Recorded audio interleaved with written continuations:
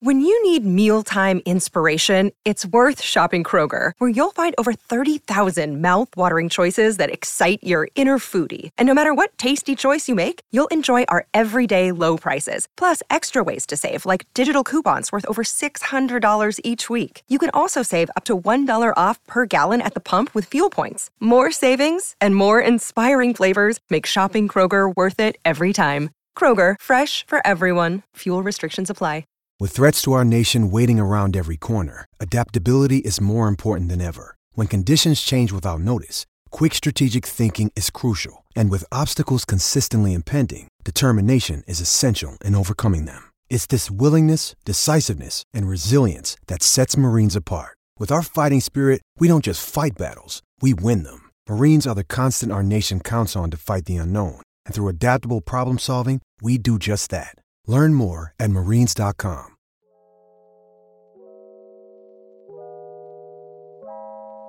What's up, guys? We are back with another edition of the DNVR Draft Podcast presented by DraftKings Sportsbook.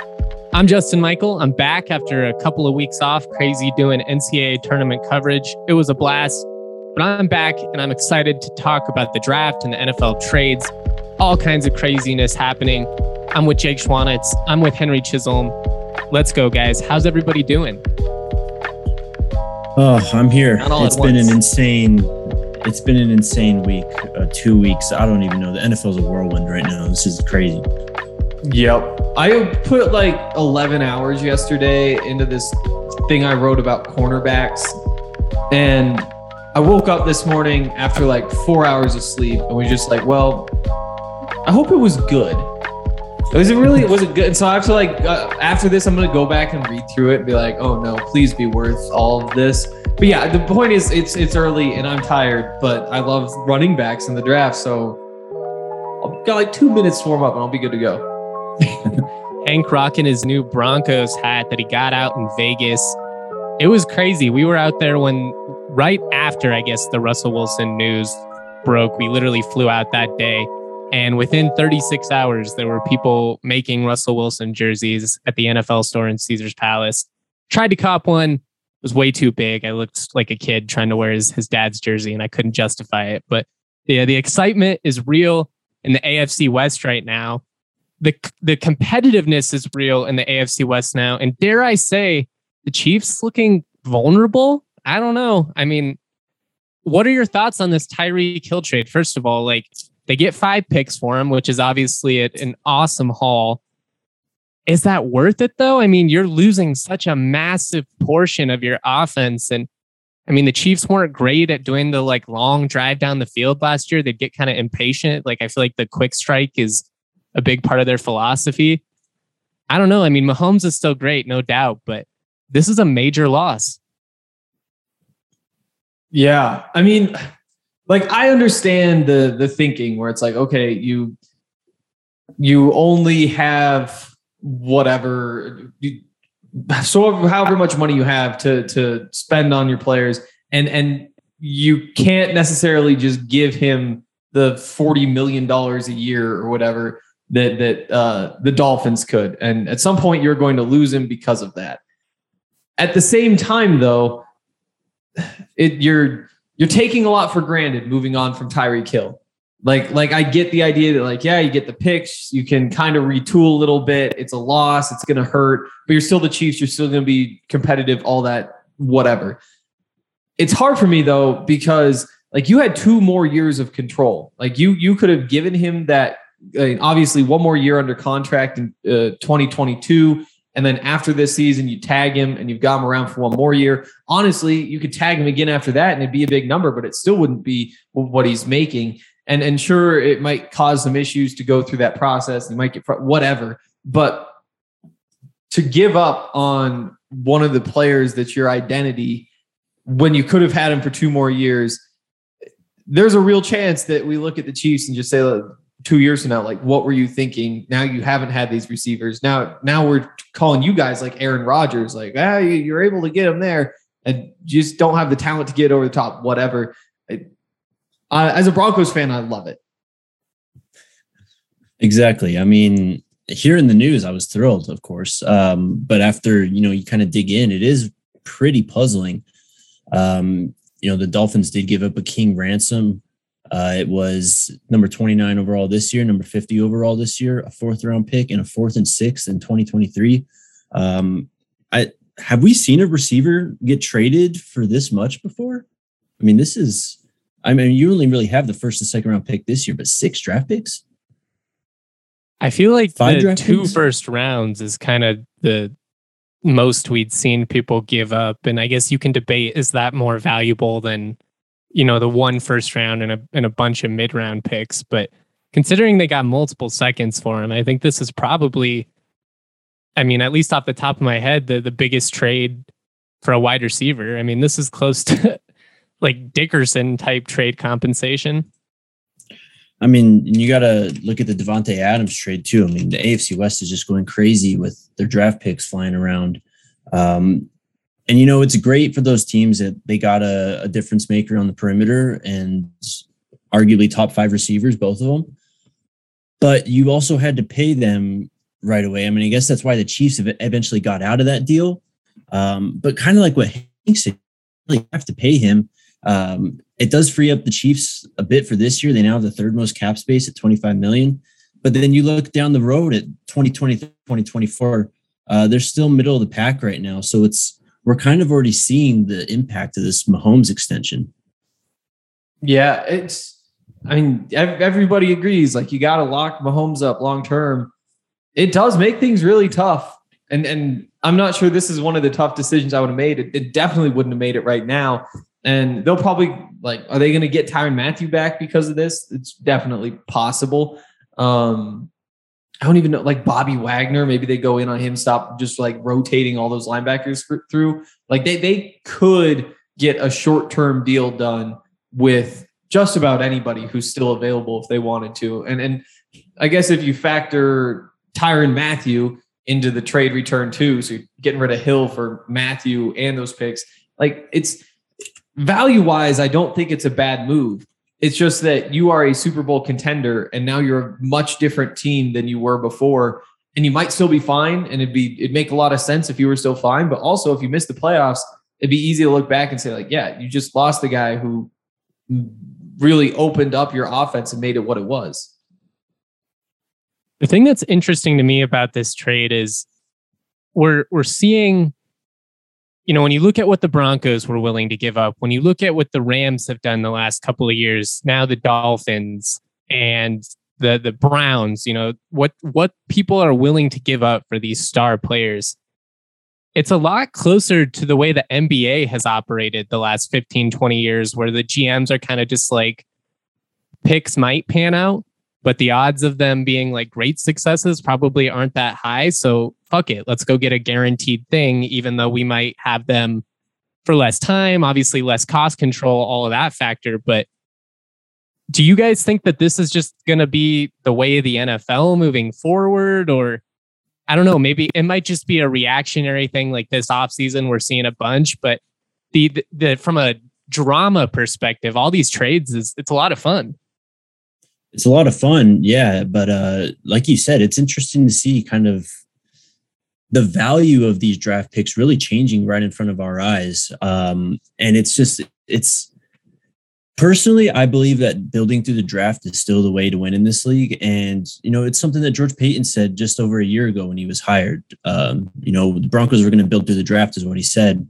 And I guess when you trade away and use the picks for a quarterback that's already been in the league, that still counts as using the draft, I suppose. But it's going to come you go back to the Rams, right?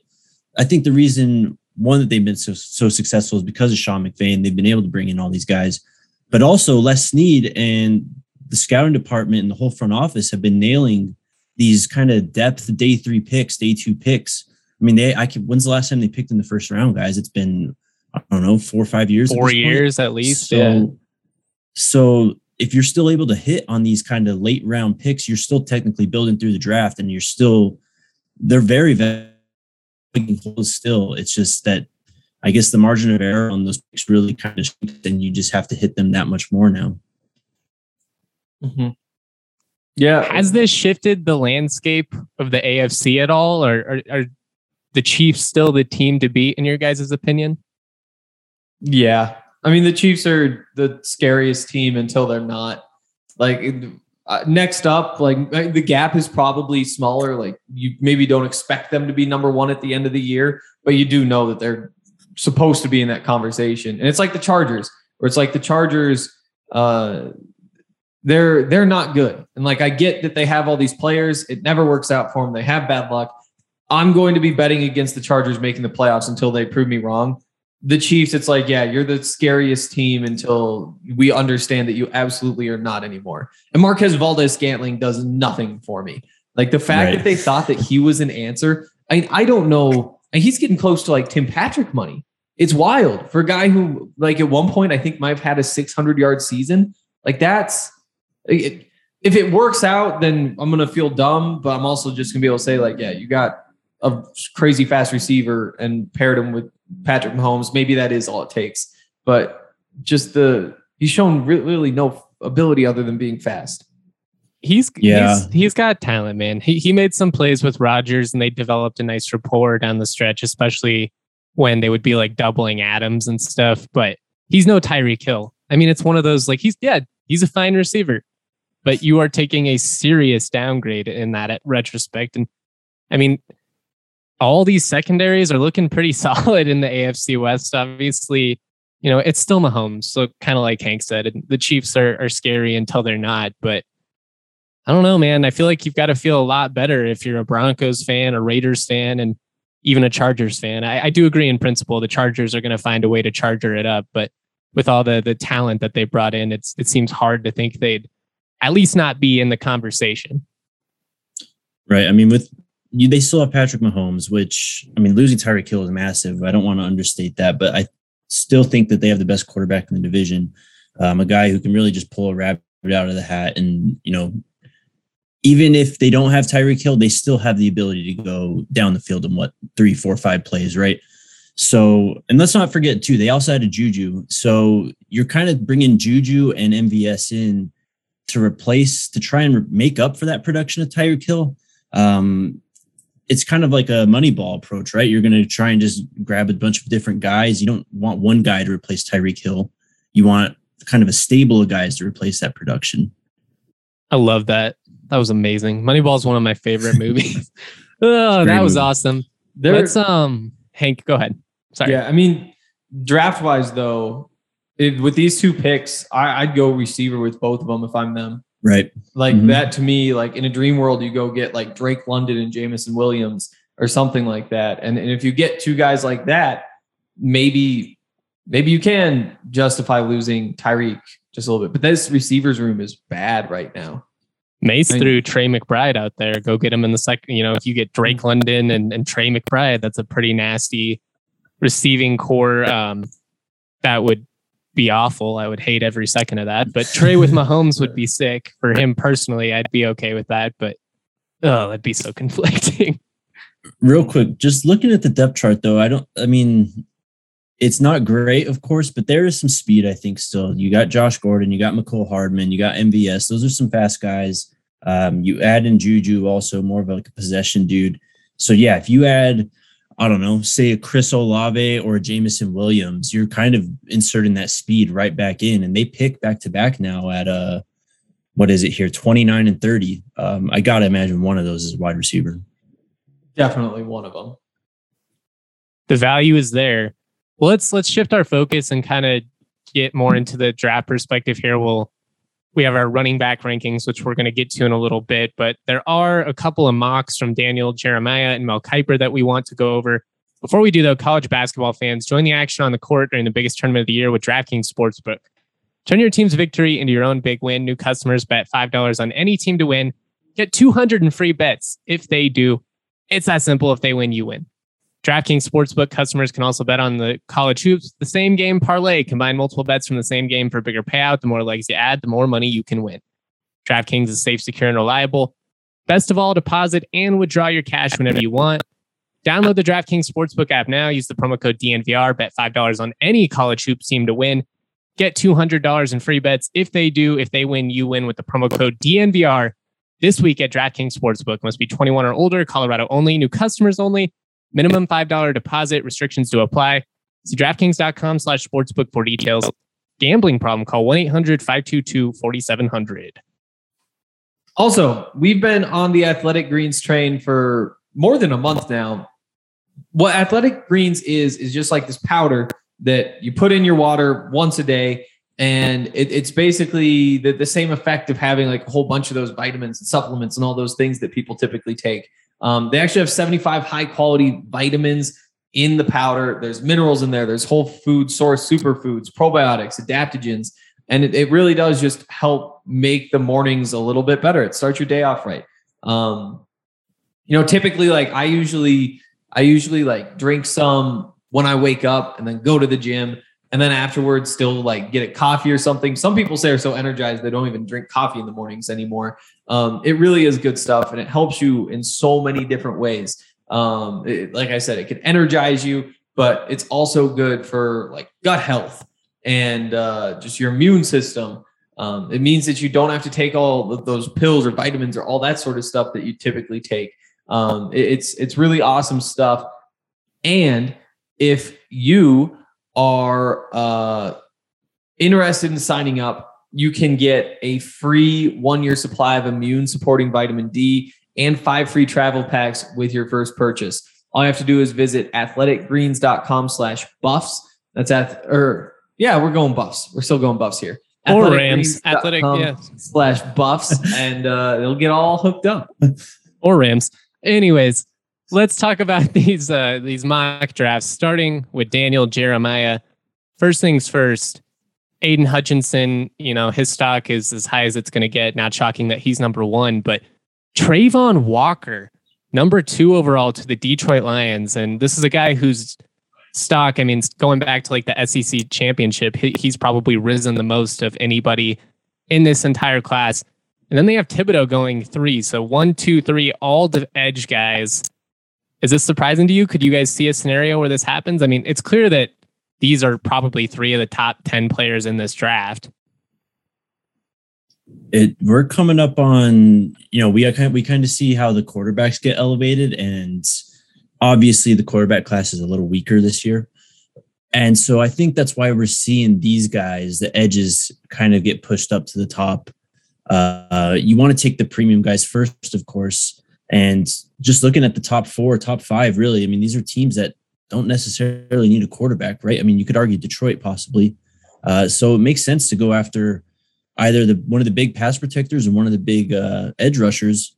Travon Walker, though, that's a hell of a rise. We should mention DraftKings, too, now has Travon Walker second best odds to go first overall at plus 500. Aiden Hutchinson still number 1 at minus 300. That's a massive gap. It's a big gap, yeah. Yeah, just looking through both these. The other one, the Kuiper mock, Kayvon Thibodeau falls to like 7 or 8, and it's just wild to see that, because again, I just think that people are overthinking him. I agree, though. Like these edges and maybe the tackles too are at the very top of the class. Because like you said, who's taking a quarterback? Like there was the buzz this week that Detroit is interested in, I think it was in Malik Willis, but like very clearly not interested at number 2. Even like the Texans at number 3, they have Davis Mills. Davis Mills was, there were people mocking him in the first round last year. He was probably QB 6 in that class, a class where the top 5 are better than anybody in this class.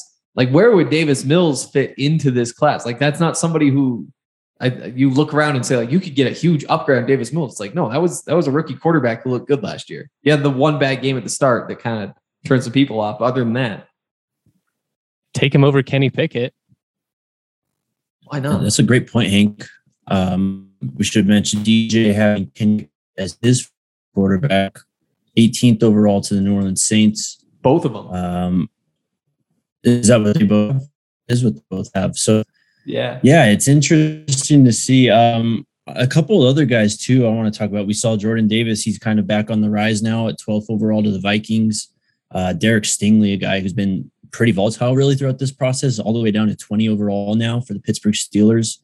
Then you got a little bit of run on receiver. I like to see my guys eye on though. 24 to the Cowboys. Stingley drop is kind of on par with what we've been preaching for 2 years now, though. And that's that the raw talent is there. You could understand why somebody would fall in love with him. He's probably going to be a top 20 pick when it's all said and done. But he's just so inconsistent. Like, there's better options. Sauce Gardner's there, like we've seen a lot of these. I like McDuffie a lot better than him. Like I just think there are 3 or 4 corners in this draft that are much more reliable. Maybe not, his ceiling might be the highest just because of his raw athleticism, but it's the ceiling floor debate. He's interesting in particular just because it has to be mentioned that LSU's been kind of a shit show over the past couple of years, ever since that national title run. Fair. And he was obviously a big part of that run, and they lost a ton of talent going into 2020. He was there, obviously, didn't really play his best. So I understand the criticism for sure. I just can't help but think this guy he's massive, just boom or bust potential, especially in this class, if he ends up falling down to 20 down here, or shoot, I could even see it, going further down. It could become a real steal. I want to mention real quick. We talked about the Chiefs. They got Christian Watson. DJ has Christian Watson going at pick number 30. Receiver out of North Dakota State, a guy that we talked about a little bit a couple shows ago. I can't remember if it was last week or not, but that is a crazy rise also. It is. I mean, he's a freak. First, like when you just have an athlete like that. I mean, we just saw the Chiefs give that deal to Marquez Valdes-Scantling. This is like Valdes-Scantling on steroids. Like he's just as big. Probably faster. What was it? 4.38 40 times, something like that. Coming out of that North Dakota State offense, like he can block. It's just that's a great point. You just are going to have to coach him up coming from a program like that. His dad's a former Chief too, which makes it a fun storyline. I'm always a fan of that type of stuff. Anything else you want to talk about with Daniel Jeremiah? He's Nakobe Dean going 32nd overall to the Lions with the Rams pick, so no QB for Detroit. I mean, most of these are pretty obvious. Breece Hall at 25 to Buffalo would be really interesting. Tyler Smith all the way up at 26. The tackle out of Tulsa is pretty surprising. And then real quick, I want to go back to Hank's point that he mentioned earlier about Detroit being interested in Malik Willis. That number 32 overall pick, I think, is going to create a lot of intrigue.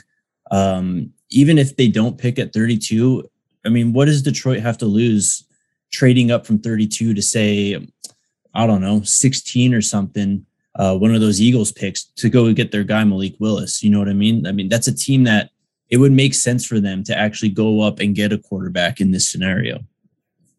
It could. If you're going to take one, you want the cost control and you want that 5th year, right? Like if you're going to take one, why let him slip to the 2nd round? Exactly. Over under 2.5 quarterbacks in the first 40 picks. Ooh. Over. Yeah, I think so. Yeah, I still think it's 3 in the first round. I don't know if I can quite get there in the first round. I think it's 2 in the first round, but definitely 3 in the first 40. Yeah, top 40 makes it pretty interesting. Yeah. I'm so glad the Broncos aren't a part of this conversation. They might draft they might bring in a quarterback from the draft and, 4th round on, and that'd be fine. I'd gladly, look into them. But this is just such a refreshing process to know that we have a legitimate QB and Russell Wilson. Kuiper's draft, he actually, I should note, has Stingley at 11 to Washington, 2nd cornerback, just ahead of McDuffie. He goes 12th to Minnesota, so there is still plenty of Stingley hype. Also a ton of edges and tackles going. I mean, it's all pretty similar. Pickett to New Orleans at 18. Both guys have Jamison Williams going to the Patriots, which would be crappy for the rest of the AFC, but is a natural fit with Mac Jones. What else? So he's got 3 in the first round, right? He's got Pickett at 18 to the Saints. He's got Willis at 20 to Steelers. And then just like I was mentioning, he's got Matt Corral at 32 to the Lions. So who do you trust at this point, right? I mean, they're both kind of pretty connected guys. These mock drafts can tell you a lot, more so a month from now when we're right on the doorstep of the draft, not so much now, I guess. But it's just interesting to note, I guess, that Kuiper might be hearing some more QB buzz than initially we've heard. Mm-hmm. But still the first one going at 18. And that being Kenny Pickett to the Saints, there might be something there. Also, I mean, Drake London, number 4 in this one. Yeah. He's a freak. He's a freak. Malik in Pittsburgh would be fun with Najee Harris and all the play action opportunities it opens up. I also worry that they would just kind of try and make him Lamar and run him into the ground. But well, I mean, look at people are going to make fun of Trubisky and stuff, and I was one of them. Not going to lie. I mean, it's crazy to me that they're kind of anointing him as a starter already.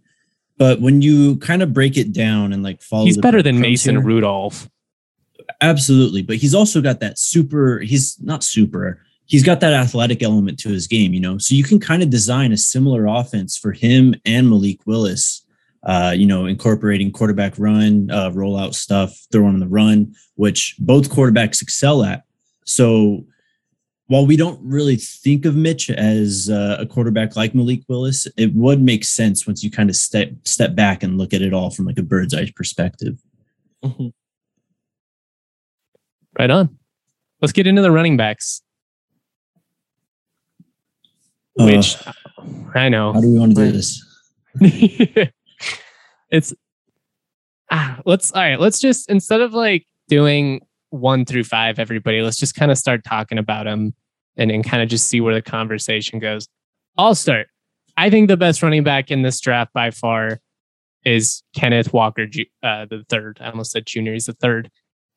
I love his explosiveness. I like him between the tackles. I like his vision. The only thing that worries me is it's kind of a small sample size, kind of a one-hit wonder, if you will, but also kind of like that he doesn't have a ton of tread on the tires, whereas Breece Hall, who I like a lot, just taking a ton of college carries, and you worry a little bit about his longevity moving forward.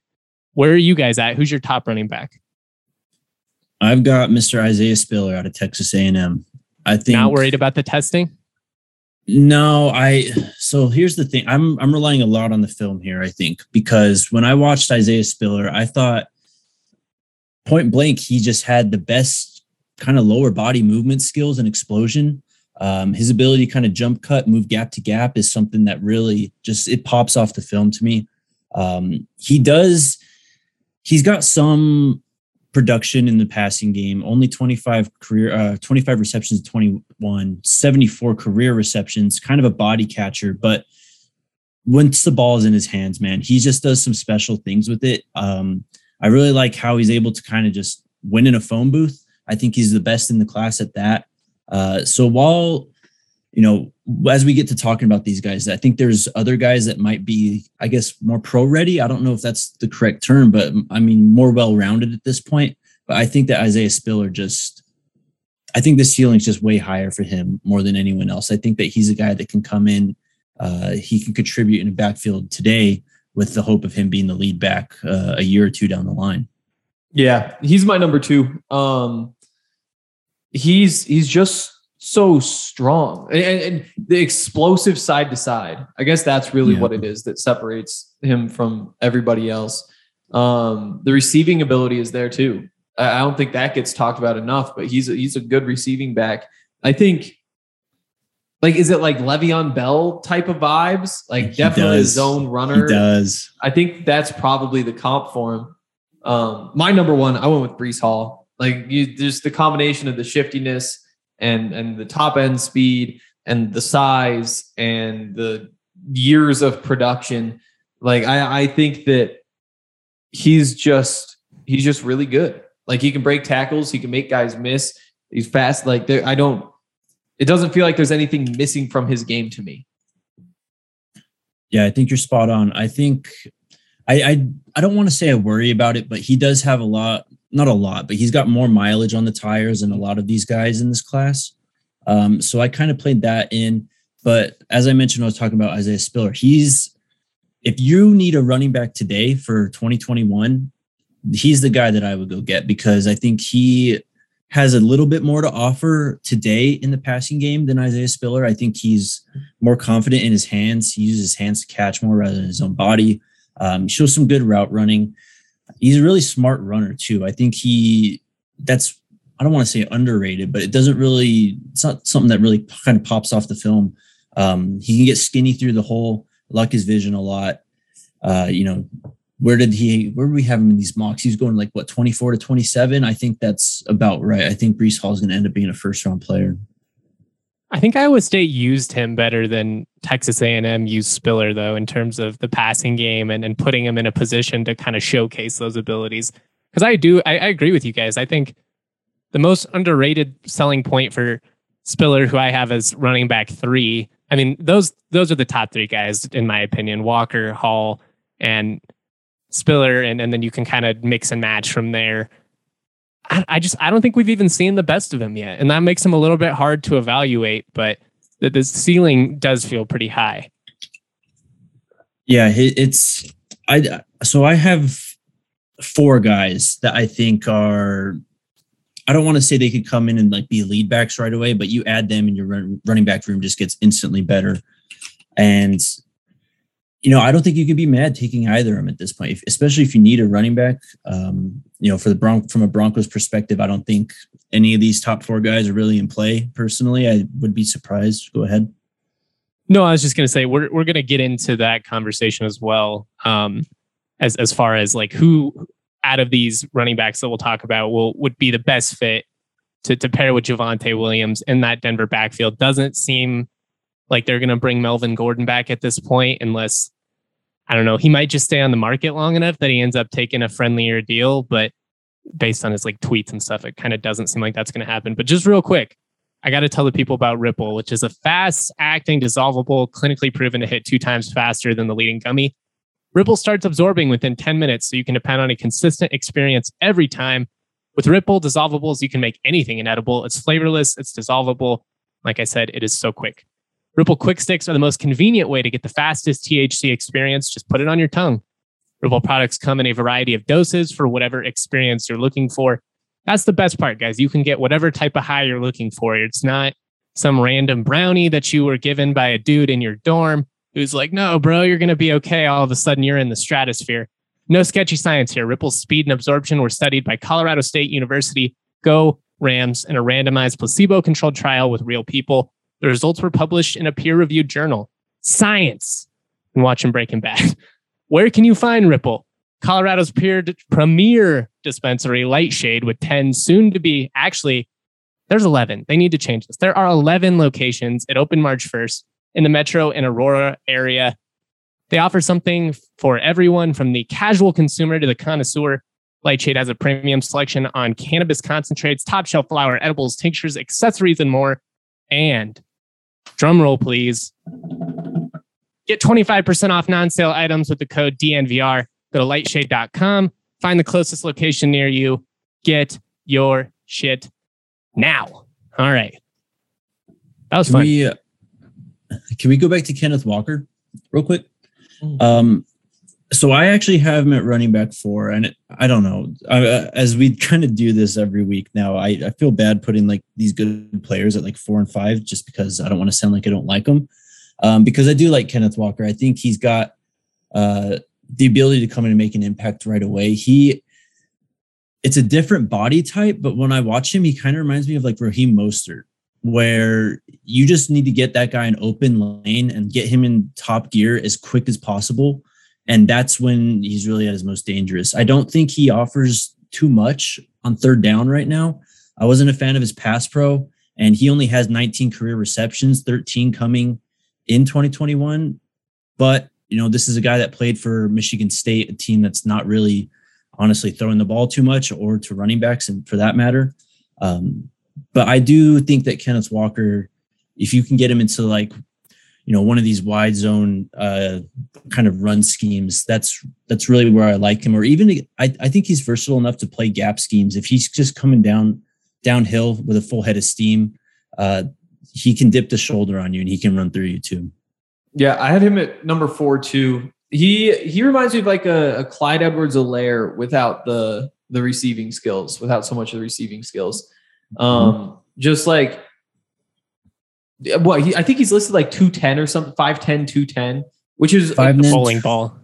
5'9", 211 is what the combine measurements were. 5'9", 211. So again, like bowling ball, but also when you look at him, he just doesn't feel like he runs that big to me, which is still like fine. But like what Colorado has Jarek Broussard transferring over there. And Jarek, we've talked about him on the podcast a little bit, but speedy little back, former offensive player of the year in the Pac-12. And I feel like that is kind of that same mold where it's like, okay, you're a fast little guy, but not in my mind, like super fast. Like, and that's the thing is if he had that top end speed, then I could see how he's, you know, the number one draft in the first round, whatever. But I do think that maybe the home run hitting ability, I don't know. Obviously he had it in college and there's going to be some in the NFL, but I do wonder when it comes time just to grind the ball and move ahead, you know, to me, he's not CJ Anderson in terms of like the power ability, even though they do kind of have that same build.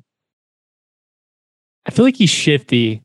He's not as powerful as MJD used to be, but he kind of reminds me of that like bounce around like behind, and then all of a sudden he hits the hole and it's, you know, he just torches the linebackers.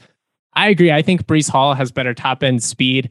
I like Hall and Spiller better as pass catching backs, but just pure between the tackles ability to like hit those, you know, 40-yard runs. I think he's explosive, man. And again, I'm not sure we've seen the best of him yet either, which is crazy after the season that he just had. Go ahead. I was just going to say, that's the thing. Only 480 career carries with the greater majority, 263 coming in 2021. Like you're getting a guy he's ready to go, man. And he's shown that he can do it without taking a lot of hits. You're hoping you get Derrick Henry and not, you know, like Eddie Lacy or one of the other Bama backs who use that same argument. You know, they didn't have a lot of tread on their tires. Or, you know, Damian Harris, you know, a lot of these guys, they do work out. My fifth running back is James Cook. And I know that he hasn't played a ton, but I just feel like he fits the NFL game so much better than what he was able to do at Georgia. And again, you know, I think he's one of those guys, like if you watch the film, you're going to be like, really, this is your fifth running back? He's not that exciting, but his ability as a pass catcher, I think he's honestly like between the tackles, I think he can be pretty solid. I think his potential is awesome. Yeah, I agree. I like him a lot. Like you said, his value lies, you know, kind of in the passing game as a pass catcher. I don't think he's got enough as a pass protector to really be a true three. Like that's what really worries me is he's probably a one down back, but there is value in that if you use him effectively. Right. But like you could throw this guy out in the slot too. You can use him like one of these like a Kadarius Toney Rondale Moore type of player too, where, you know, you're throwing them in reverses, you're getting them screens, just easy touches like that. As a runner though, I think he's got enough. He's not a great inside runner. He kind of goes down on first contact and contact around the legs. He's not Dalvin Cook. Like if you want him to be his brother, he's not going to be it. They're just different. Yeah. They're brothers obviously, and they look almost identical, but yeah, their games are fairly different. He's the perfect committee back, man. He's the guy that, you know, you get him 5 to 10 touches a game through carries or receptions. That's enough because you just need the guy to, you know, he needs one big play and his impact's felt.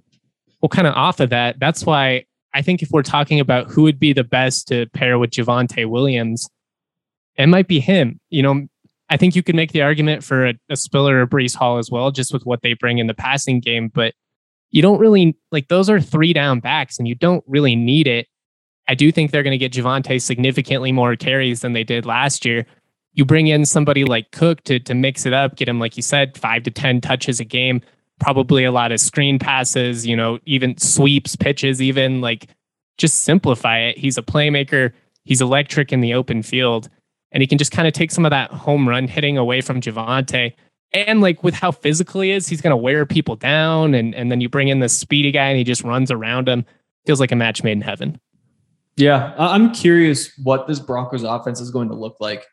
Because like when you think of like the West Coast, all that stuff, like the under center bootleg type of thing, like I don't think that James Cook has much of a role in an offense when you're under center. I think you basically have to play him out of the shotgun, just spread things out a little bit.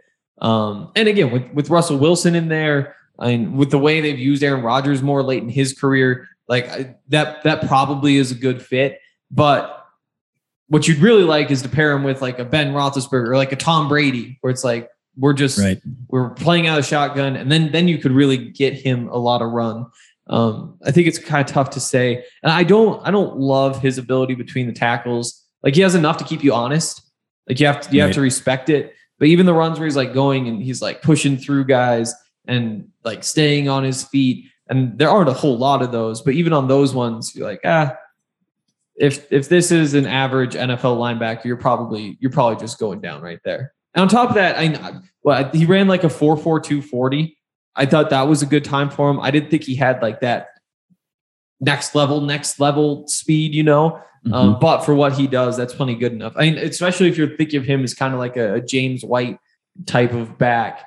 Then that's the thing is, I don't think he really got a chance to show it at Georgia. Like he didn't have a ton of opportunities in space where he could just like hit it.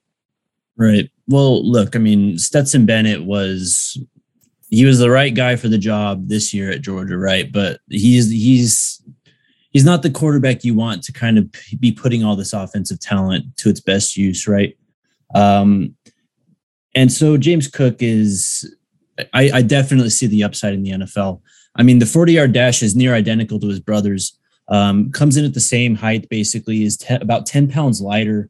And that 10 pounds, you see it for sure. Like King said, he's not going to run through people, but I do think he has enough shiftiness and quickness in the lower body and hips to kind of dance around guys, especially in like a phone booth type. He's just super intriguing, man. If you guys are done with him, I'd like to transition to the guy I have at running back 3, which is actually his teammate, Zamir White. Zamir White, again, kind of like James Cook, where he had this role at Georgia and that was just kind of it, right? Obviously, James Cook was like the passing down guy, and then they'd hand it off to Zamir on first and second down. Only 382 career carries, with his most coming in 2021, 160. Only 17 career receptions, though. So, like I said, you're not seeing a lot of that passing game versatility. I just think that he's a strong, tough runner with good speed. He shows enough side-to-side movement and kind of moving in a phone booth for me to really feel comfortable with him in terms of not just being the fast, big guy that runs straight ahead. You know, I think that in a zone scheme, he could still get some work in for you. Although I do think a gap scheme would be best. I think that he can run well enough in zone to really make an impact there. He breaks tackles. He's got good contact balance, plays with physicality. I like him a lot, man. He's a more NFL ready running back right now than Cook is. And if you like need a 3-down type back. Definitely. Just so straight ahead, so linear, like kind of like freight trainish. I think I like that. And well, I have a similar back. I've got Brian Robinson as my number 3. Just the way he turned it on. I again, like, I don't know that he fits in Denver necessarily, because he's another one who's probably a lot more gap than zone. But it's that same thing where he just is so strong. And when he does that thing where like he runs into a defender and the defender is like chopping his feet, going backwards, holding him up. And like, that is the sign of strength. Like, that is the kind of stuff you look at. It's like, he moves the pile. Exactly. Like, this translates.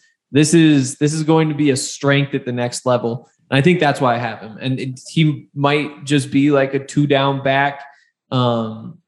He, like I said, I don't know that you want a bunch of zone runs with him, but if you just want him to line up and go straight ahead, I think that he's again, like my number 3 back. I think he's a great option for that. I've got him at number 5. I agree with basically everything you said. I think you pretty much nailed it.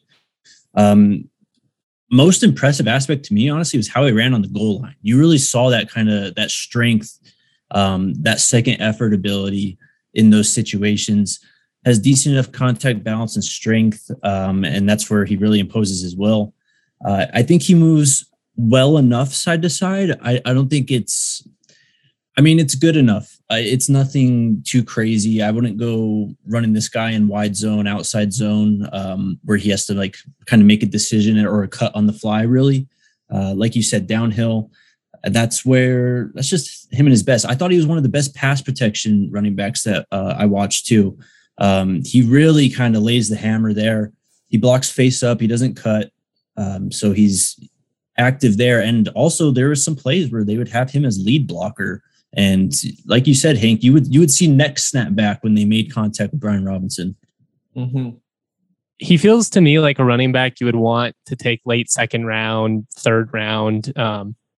The lack of top end speed worries me just in terms of getting away from NFL linebackers.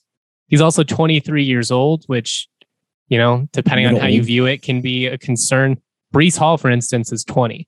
So it's kind of a tough debate there. But the benefit is obviously he's 23, but he was coached by Nick Saban for 5 years. And he doesn't have a ton of tread on his miles because he didn't start until that last year. I love him as a Bama guy. I think he's an awesome pass protector. He was great between the tackles this year. But again, I also feel like you saw in that national championship game when he does have to go against, more athletic linebackers, he struggled, kind of getting away. And he's big, he's strong, he's going to push forward for a couple of yards at a time. But it wasn't like against Cincinnati where he's just going for 8-9 yards a pop. Also underrated receiver too. 52 career receptions, 35 coming in 2021 for nearly 300 yards, had 2 touchdowns through the air too. So, he's not going to be your James Cook, or we'll get to Kyron Williams, who else? Tyler Batty or Pierre Strong. He's not like that type of receiving back, but he has enough to, like you said with, I can't remember who you said. I think it was Isaiah Spiller, Justin, but he's got enough to keep you honest in the passing game. You can have him out there on a third down, not just because of his pass protection skills, but because he could sneak out the backfield and he can pick up a first down for you if you get him the ball quickly enough. He's a really good player. I like him. He's not scared of it. That's one thing about a couple of those Bama backs. Even like Henry, a little bit in college, when they would try and throw him the ball, you could see him like clapping his hands at the ball, like trying to catch, but it was just awkward. He's a very natural catcher of the football. He's great at those little dump screens, or just, little swing passes where, like you said, you just need a first down, pick up 5-6 yards on third down. I like him a lot. My biggest qualm is just that lack of top end speed. And again, it's hard to invest, I think, a first or second round pick in a running back that's 23 years old. Yeah, good points. So just to recap, I had Spiller 1, Hall 2, Zamir White 3, Kenneth Walker 4, Brian Robinson 5. What'd you guys have? Hank? I had Hall 1, Spiller 2, Robinson 3, Kenneth Walker 4, and then Kyron Williams is my number 5. Okay, nice. I had Walker 1, Hall 2, Spiller 3. Actually, I didn't even go. I had a Cook 4. I said he was 5, but 4.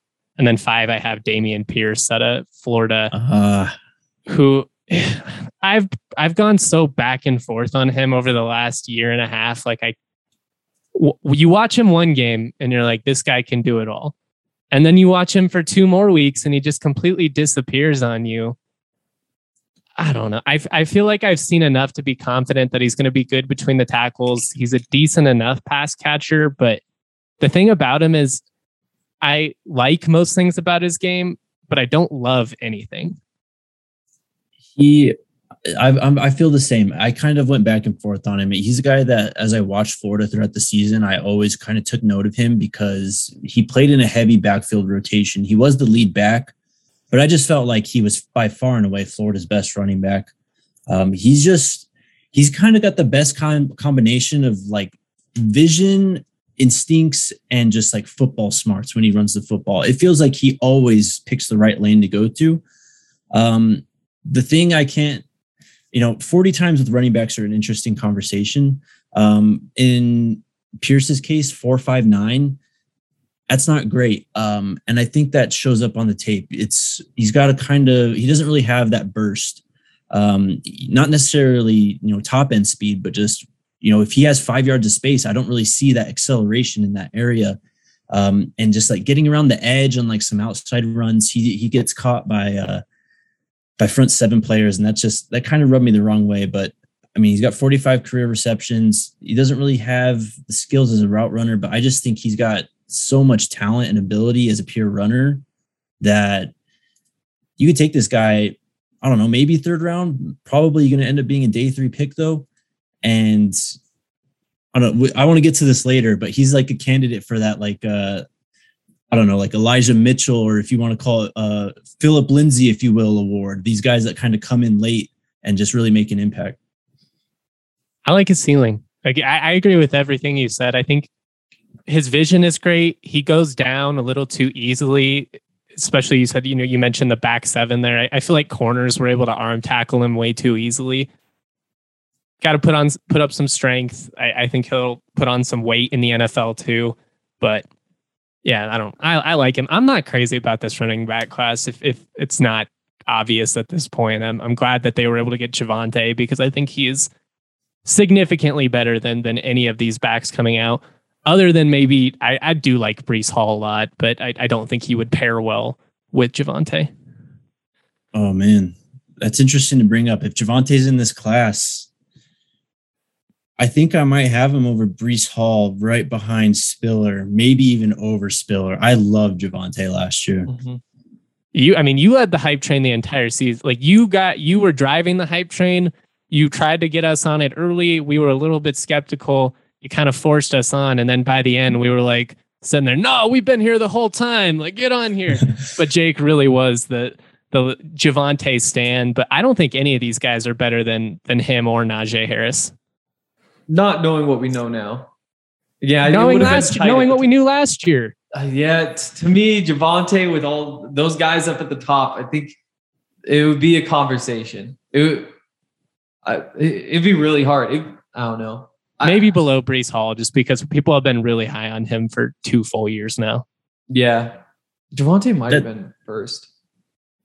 If Javonte's knowing in this what class, we know now, I think you could make the argument. But Najee was great last year, so it's hard to argue against him. Yeah, Najee is definitely still running back one in that class to me. Yeah. We haven't touched on Kyren Williams though. Yeah, let's go.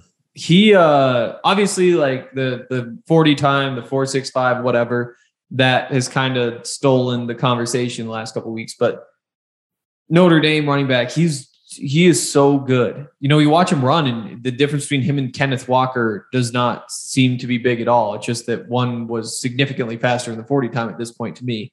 I think first of all, he'd probably be probably the best fit in Denver out of anybody in this class to me. Because obviously the first thing you look for in Denver is the just the receiving ability and third down ability. And Kyren, he can catch the ball in the backfield. He's quick enough to make plays out there. He has the pass protection ability. Like, he might be just the best third down back in this class, in my book. On top of that, he's a great fit for a zone scheme. He's so shifty. I think, whereas James Cook, I'm not sure I would want him running between the tackles all that much.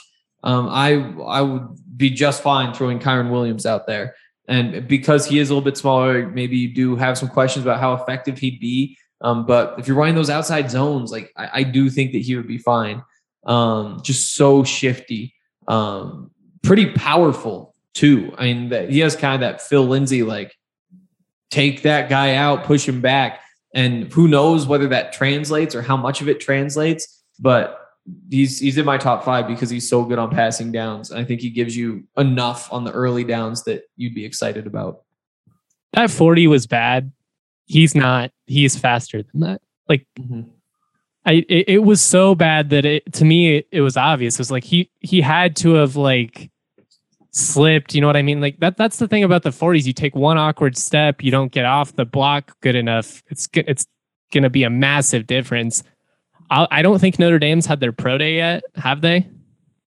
I thought. Oh man, I don't think so. I don't think so. So I'll be curious. He's probably going to have to run again because you want to try and beat that time. That time will 100% be faster at the pro day too. Mm-hmm. Even if he isn't actually faster, it will be. It's going to come out. Yeah. The hometown clock always plays out in these. It's like, I hate even saying it, but I have a feeling that Trey McBride's 40 will be decent at his pro day. I'll tell you my opinion on the 40. Honestly, I don't really care. It's That's not a thing. good time. He's a good football player. Exactly. You guys talked about James Cook being James White. I think Kyren Williams is almost exactly James White. You look at the testing, James White ran a 4.57. It's not a great 40. They had the same jumps in the vertical. They were off in the broad jump by 2 inches.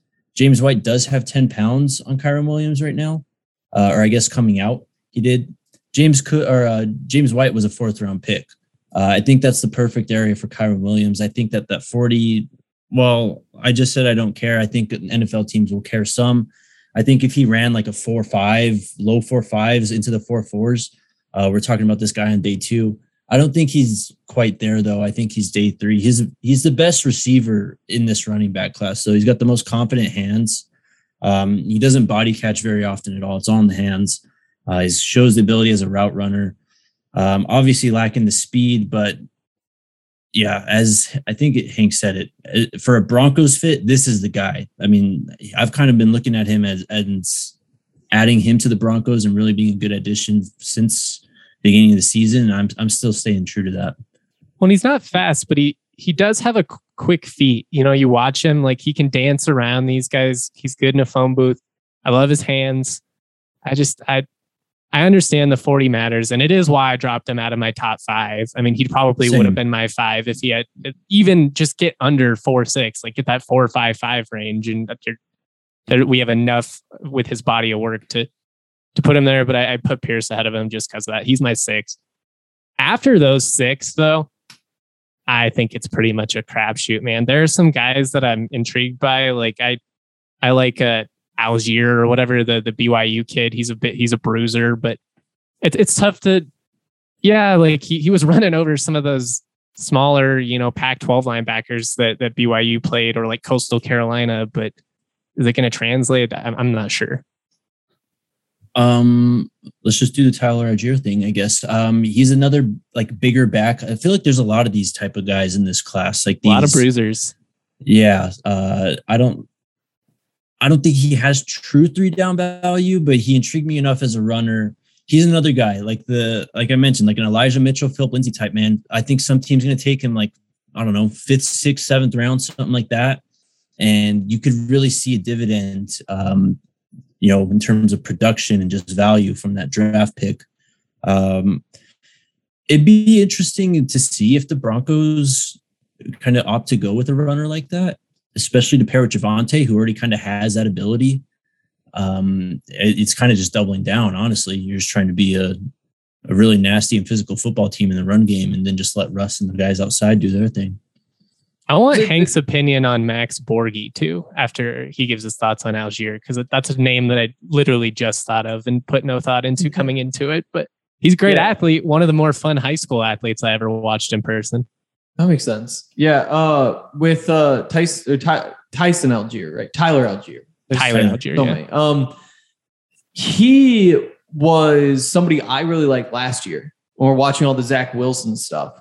That's when it looked to me like, really this guy might be the reason this offense is so good. You guys kind of said everything else. But just the production and the way he was able to kind of be the engine of that offense with Zach Wilson last year, that intrigues me. Maybe even Jets take a flyer on him, see if you can recreate some of that.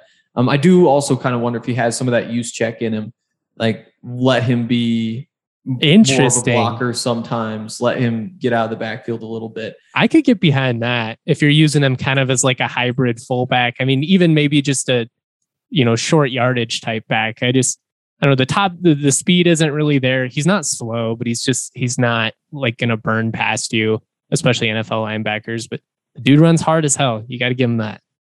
I mean, so combine numbers here comes in at 5'11", 224, which is pretty damn big. Mm-hmm. A 4.6 flat, which that's better than I guessed. Yeah, I mean, with that size and speed, or that size and just physicality in his game, I'll take a 4.6 all day. I mean, you watch him play, he's not breaking off 40, 50-yard runs, man. This is a guy that's just consistently kind of keeping the offense on schedule. And like Hank said, the jump in production last year, he was really good, but the jump this year was really good. 23 touchdowns rushing, guys. Dude was a force in the red zone. Like they could not bring him down. on Borghi, he is a good fit for the Broncos because he does play that receiving back sort of role. Yeah. He's like a diet Christian McCaffrey. I mean, obviously McCaffrey's on another level, but yeah, you can't run him between the tackles. Like you just cannot run him between the tackles. Like he's not breaking a tackle. He's probably getting hurt. Is it vision or is it just he's not? I just didn't watch him. Okay. Yeah. He's a tough one because he isn't all that big and he isn't all that quick for how small he is. So he is kind of like tanky. He has like the big shoulders and stuff, but he can't really run behind him. And again, like as a training camp body, like bring him in because he might pop. He doesn't. Again, as a training camp, you see him getting drafted at this. Like he's clearly he would know. That's what I wanted to know. Okay. Yeah, I think like from the Pac-12 though, like CJ Verdell, that would be a great option. And what he did against Ohio State, basically powering them. I mean, the question is kind of like, first of all, tread on his tires is probably the biggest thing, but also specifically for him because of the way he runs, where it's just like downhill, right at you, bang, bang. He's taking a hit on every play. And you might have some like Royce Freeman in that, but so fast, so strong, can make guys miss. I think that he's an underrated one in this class. But then also Keontae Ingram from USC. I've been really expecting him to rise up. You know, I've seen him get called kind of that change of pace, third down type of guy. But I think he has the ability to play all three downs. He is one who I think in like his zone scheme could be running between the tackles. Has some Isaiah Spiller to him, honestly. Coming out of Texas, that'd be my big dark horse. And of course, like Britton Brown. It sucks that Zach Charbonnet isn't coming out because he would have been like right behind Keontae Ingram and CJ Verdell on my list. He's so good. I want to stay in the Pac-12 here. Rachaad White's a guy I like too. Mm-hmm. Good size, 6 foot, 214 from the combine, ran a 4.48. I like his lateral agility, ability to kind of just like jump cut and, pick and choose the gap in zone blocking. Him and Jaden Daniels were a force on the ground. And I think that's why Arizona State was able to win 8 games. Obviously they had a lot going on in terms of, the coaching and possible sanctions and stuff going on there. But Rachaad White was really kind of the reason why this team kept on schedule moving forward. 43 receptions too, man. This is a guy that, again, day 3, maybe he even sneaks into day 2. I could see a team maybe liking him and just trying to get their guy at the end of round 3 or something. He's very intriguing to me. Good fit for the Broncos. Who is it? I know we've already said it a couple of points, but just since we've thrown so many names out at this point, I can't keep up. Give me your top 3 Broncos running backs in terms of fit. This isn't necessarily your top, 3 running backs overall, but just the guys you feel like would pair best with Javonte that make the most sense given who Denver already has on the roster. I mean, you gotta start by just like daydreaming about those top ones. I think, right? Where it's like if you could get like Breece Hall and Javonte, that would be like that would just be insane because Breece would probably take more of the receiving stuff, and then you'd figure out. I should add, I didn't even include him because I think he's a first round pick, and Denver doesn't have a first round pick. But I think you're right. Like, if we're just saying, we get any of them, why not Breece Hall? Yeah, I think any of those guys because they're all good zone runners. I think that's kind of the key. But like Kenneth Walker too, like you could see him just lighting things up. In terms of the others, like I said, I've got Kyren Williams as the first one who's probably more realistic. Although, I mean, how crazy would it be if the Broncos take a running back at the top of the 3rd? And how crazy would it be if any of these guys fell to that point? I don't think anything's totally out of the cards. Well, that's something I kind of wanted to bring up too, is obviously the Broncos took Javonte Williams. What were they, 40 last year? 40th overall is where they took him. And so they picked first here at 64. It'd be pretty unconventional to go in that second round area back-to-back years. I mean, the Broncos need a running back, so I would understand it, but it'd be kind of strange. to go back to my Broncos guys, I think my favorite guy for the Broncos is actually Tyler Batty out of Mizzou. He's a guy that has ability in the passing game and the run game. I liked his hands a lot. You know, I talked a lot about confident hands and body catching today. He's a guy that I think has really confident hands. He's a bit on the smaller side. This is not the combine, but a listing from the school, I think is 5'8", 194. Had 268 carries this year for 1,600 yards on the ground, and then had another 54 receptions. So he's got that dual threat ability. He's a guy that, again, kind of like Rachaad White, I could see a team really liking Tyler Batty and taking him somewhere day 2, maybe not second round, but just to make sure that, you know, they get their guy and don't risk him going to day 3.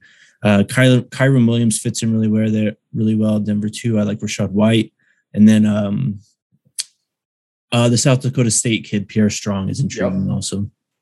That's what I was going to have him on the list too. I feel like James Cook is probably on that list as well. Oh yeah. Just because, again, like you can have the questions, but in terms of just catching the ball, he has pretty high ceiling. That's why I had him 1, just because not really planning on Denver taking a running back in the second round. So I was trying to think, like, out of who of these guys third round on would I see? Kyren Williams I would put in there, but again, I think he's a better football player than people are giving him credit for after the combine. And I do think ultimately his stock will kind of come back up a little bit after pro day, and people, you know, don't overreact over the combine like we tend to do. Anything else we want to say about these running backs, Denver fit, before we kind of put a bow on this whole thing? The Broncos really, really need one. I think like really need one. Like if you're planning on having a bell cow back, you've got to plan on him missing at least 3 games. And right now, what does that look like? That looks like a whole lot of Mike Boone. And I don't even know what else.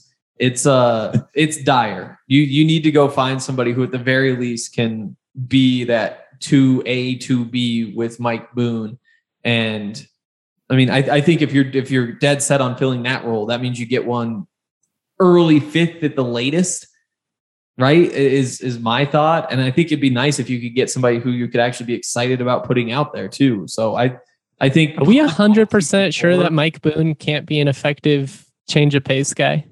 I am 100% sure that he has not shown enough to be given the number 2 job. Fair. Like you need good competition, and either through free agency or the draft, you need to get good competition. Yeah. Well said. Honestly, I think that, I mean, obviously Peyton liked him for a reason, right? You know, one of the few guys that really kind of came over from Minnesota to Denver almost immediately. To answer your question, Hank, Demarie Crockett is your other running back, the guy from Mizzou a few years ago. Oh, that's right. So that's about, it says Adrian Killen's also on the roster. But yeah, they got to draft a guy. Jerome Ford, I want to just mention his name real quick. He's the guy that also I'm a big fan of, kind of in that fringe day 2, day 3 range.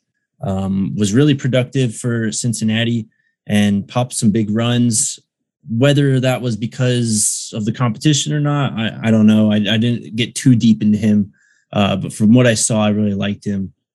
Who else here? I don't hate that he was a 4-star recruit who went to Bama but couldn't see the field and then wound up getting an opportunity and popped. Like there's another world where maybe he's right there with Brian Robinson, you know? Yeah, you take that for sure. Also, I think it's worth mentioning again, we talked about it at the end of the wide receiver episode. Broncos don't really have a kick returner right now. So I think you could kind of take that into account. You know, I don't know. You have a decent amount of picks. So what is this? You have 8 picks if you're the Broncos right now, starting at 64 overall. Is it out of the realm of possibility you draft 2 running backs? You draft a guy that kind of fills that third down, maybe rotational role, and then you draft another guy that's just pure speed that has decent hands that can catch the football out of the air on punts and kick returns, and that's your new kick returner?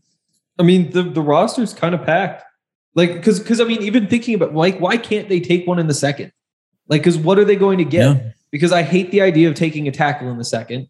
Like, I think if you're drafting a tackle, it's either got to be like, okay, this guy's in the 6th, we're taking a flyer, we're going to develop him, make him a backup, or you take him in the 1st round. Like, I don't like the idea of a late second tackle to come in and compete. Outside of that, like you could throw in There's like good options at tight end, linebacker. Yep, defensive line right there. But even like a cornerback, is that somebody you expect to be better than Michael Ojemudia? And if not, then is it worth the pick? Like it's at least a conversation. Same thing with safety. Like I think they need to find probably a starting safety. It's like I guess you found Caden Stearns in the third, and maybe another Caden Stearns is kind of what you look like. So that could definitely be on the table. But a late second round pick is like a weird place to be drafting. Maybe if they really like one of these running backs, it wouldn't be the worst idea just to grab him. Well, let me pose this to you guys then. Would you rather bring Melvin Gordon back or draft a running back in the second? Draft a running back in the second, 100%. Yeah. Probably. Even if he takes like a crazy hometown deal. That's the biggest hang up for me is the deal. I wouldn't pay him what he's trying to command. I also can't get over fumbles. I meant to mention that with a bunch of these guys. But I don't know. I really value that, man. If you hold on to the ball, I think that's worth a lot. And Melvin hasn't really shown that he can do that consistently. Totally. And on top of that, like I wouldn't want to give Melvin anything but a 1-year deal. And I just don't think that he's interested in that. But I mean, if you could get him back on a 1-year deal and he changes his mind and says he can be just a number 2 back, I'd be down. But it sounds like he has no interest in either of those things. So I think it's probably out for me.